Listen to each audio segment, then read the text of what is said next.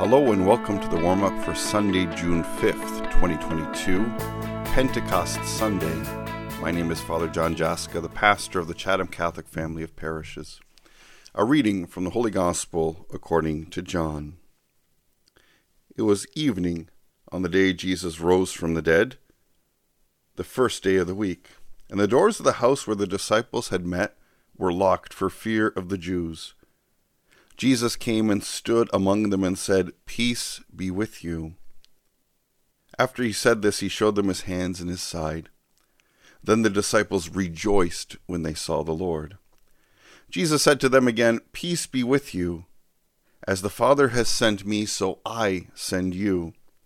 When he had said this, he breathed on them and said to them, "Receive the Holy Spirit. If you forgive the sins of any, they are forgiven them. If you retain the sins of any, they are retained."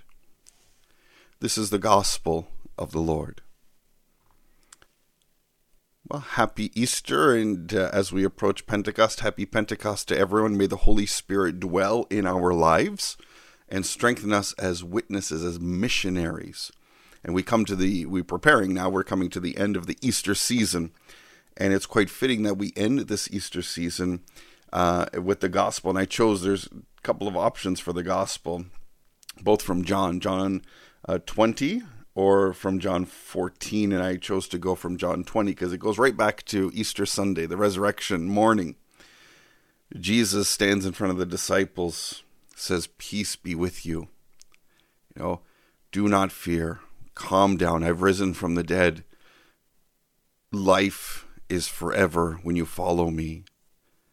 Peace from troubles, peace in the midst of storms."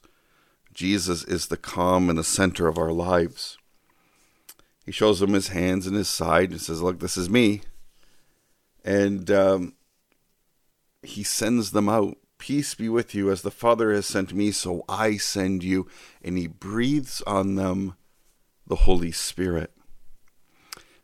Just recently, I had a couple of celebrations of Sacrament of Confirmation with some of our candidates here in Chatham, and they've been beautiful celebrations with these amazing young people.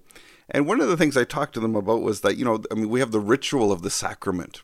We have this event, we renew our baptismal promises, the laying on of hands, and then the anointing with chrism, that we're chosen, that we're sent, just like the apostles at the resurrection. And I told them, it's just the ritual. Unless you say yes to the Lord, unless you welcome the Holy Spirit in your hearts, it's a choice we have to make. Because if we don't, it just becomes an event, and then we pass and move on with our lives. It doesn't transform us. It doesn't affect us. But if we do say yes, if we do open our hearts and our lives, then it will change our life. It will fill us up. With grace, with peace in this life, but also leads us to the gift of eternal life. And at each of the celebrations, I shared some of the saints, these witnesses who I think lived this life in the Spirit. Mother Teresa, St. Francis of Assisi, Blessed Pier Giorgio Frassati, Blessed Chiara Badeno, Blessed Carlo Acutis, some modern day, newer blesseds who are on their way to becoming saints, but people who have lived it. And in the last Mass, confirmation Mass I had, there were actually a couple of parishioners who were being husband and wife who were being honored for 25 years of amazing outreach service in Chatham. And I invited them to stand and to be acknowledged, because I said, look, here's people living out this gospel command to love and to serve and to share the good news, to help make the world a better place. We don't need to be superheroes. We don't need special powers. We need to say yes to the Holy Spirit. And that's what we celebrate in Pentecost, in that transition I've been talking about at Easter. There's those two moments, rejoicing. And we hear it in this gospel for Pentecost when they recognized Jesus. The disciples rejoiced when they saw the Lord. And that's the first part of the Easter journey. But then we go into the second part. As the Father has sent me, so I send you. So we're sent to share this joy, to share this compassion, to share this mercy that we have received. And I think we all know that in the gift of our faith. But the part is, do we do it? Do we make time to be filled with God's grace, to be overwhelmed with joy, to then have that courage and that conviction and that perseverance to share the good news? Because it's not easy in this world that in a lot of ways ignores or rejects the gospel. How best can we live the good news? And Pope Francis is hinting on it in his pontificate, and I think he's tried to live that out in his life, is that we have to live our faith joyfully. We have to recognize the beauty of the gift of faith, but the beauty of people around us, the beauty of people whom we serve, the beauty of people whom we disagree with, the beauty of those who need our help, need our support, need our grace. There is this a joy that the Lord gives to us. And how do we access this joy? I think we have to make a choice about it daily in our personal lives.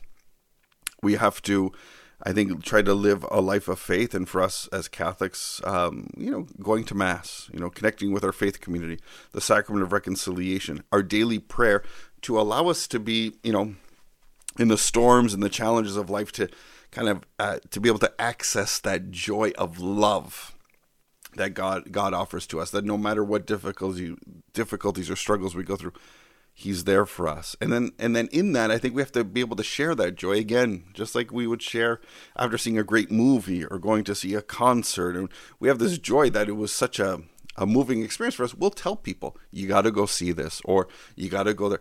Do we do that in the gift of faith? That's how I think we capture people's hearts. That's how I think we can be these witnesses being sent out joyfully, sharing what the faith and what God's love, our relationship with the Lord, means to us, and how that has allowed us to live fuller, more complete, and more joyful lives. Especially in the midst of the moments of darkness, the struggles that all of us face. There's this inexhaustible light, undiminishable light, that of Christ risen, that nothing can dampen, nothing can extinguish, nothing can cover up. And so we have to kind of to be able to access that light, to allow that light to shine upon us, to comfort us, to heal us, to strengthen us, and then to live that out, to be that light for others. Kind of that at the Easter Vigil, when we bless the Easter candle and the fire and light that candle, and then we share it amongst the people in the assembly, that light of Christ being shared. We have to live that out in words and in deeds, in tangible service to the poor, to the forgotten, to the lonely. And again, we all know this, I think, but we got to live it. We oftentimes look at others to see it, looking for that hope. Well, we need to be that hope as well. So as we prepare for Pentecost Sunday, we rejoice in the Holy Spirit, who will always show us and draw us close to Christ if we say yes to Him. Come, Holy Spirit, fill our hearts. Give us the courage to be proclaimers of your love in everything we do. And may we share the good news that we experience, the joy of the resurrection, the joy of Christ, to the ends of the earth in everything we do. God bless you, and we'll see you this weekend.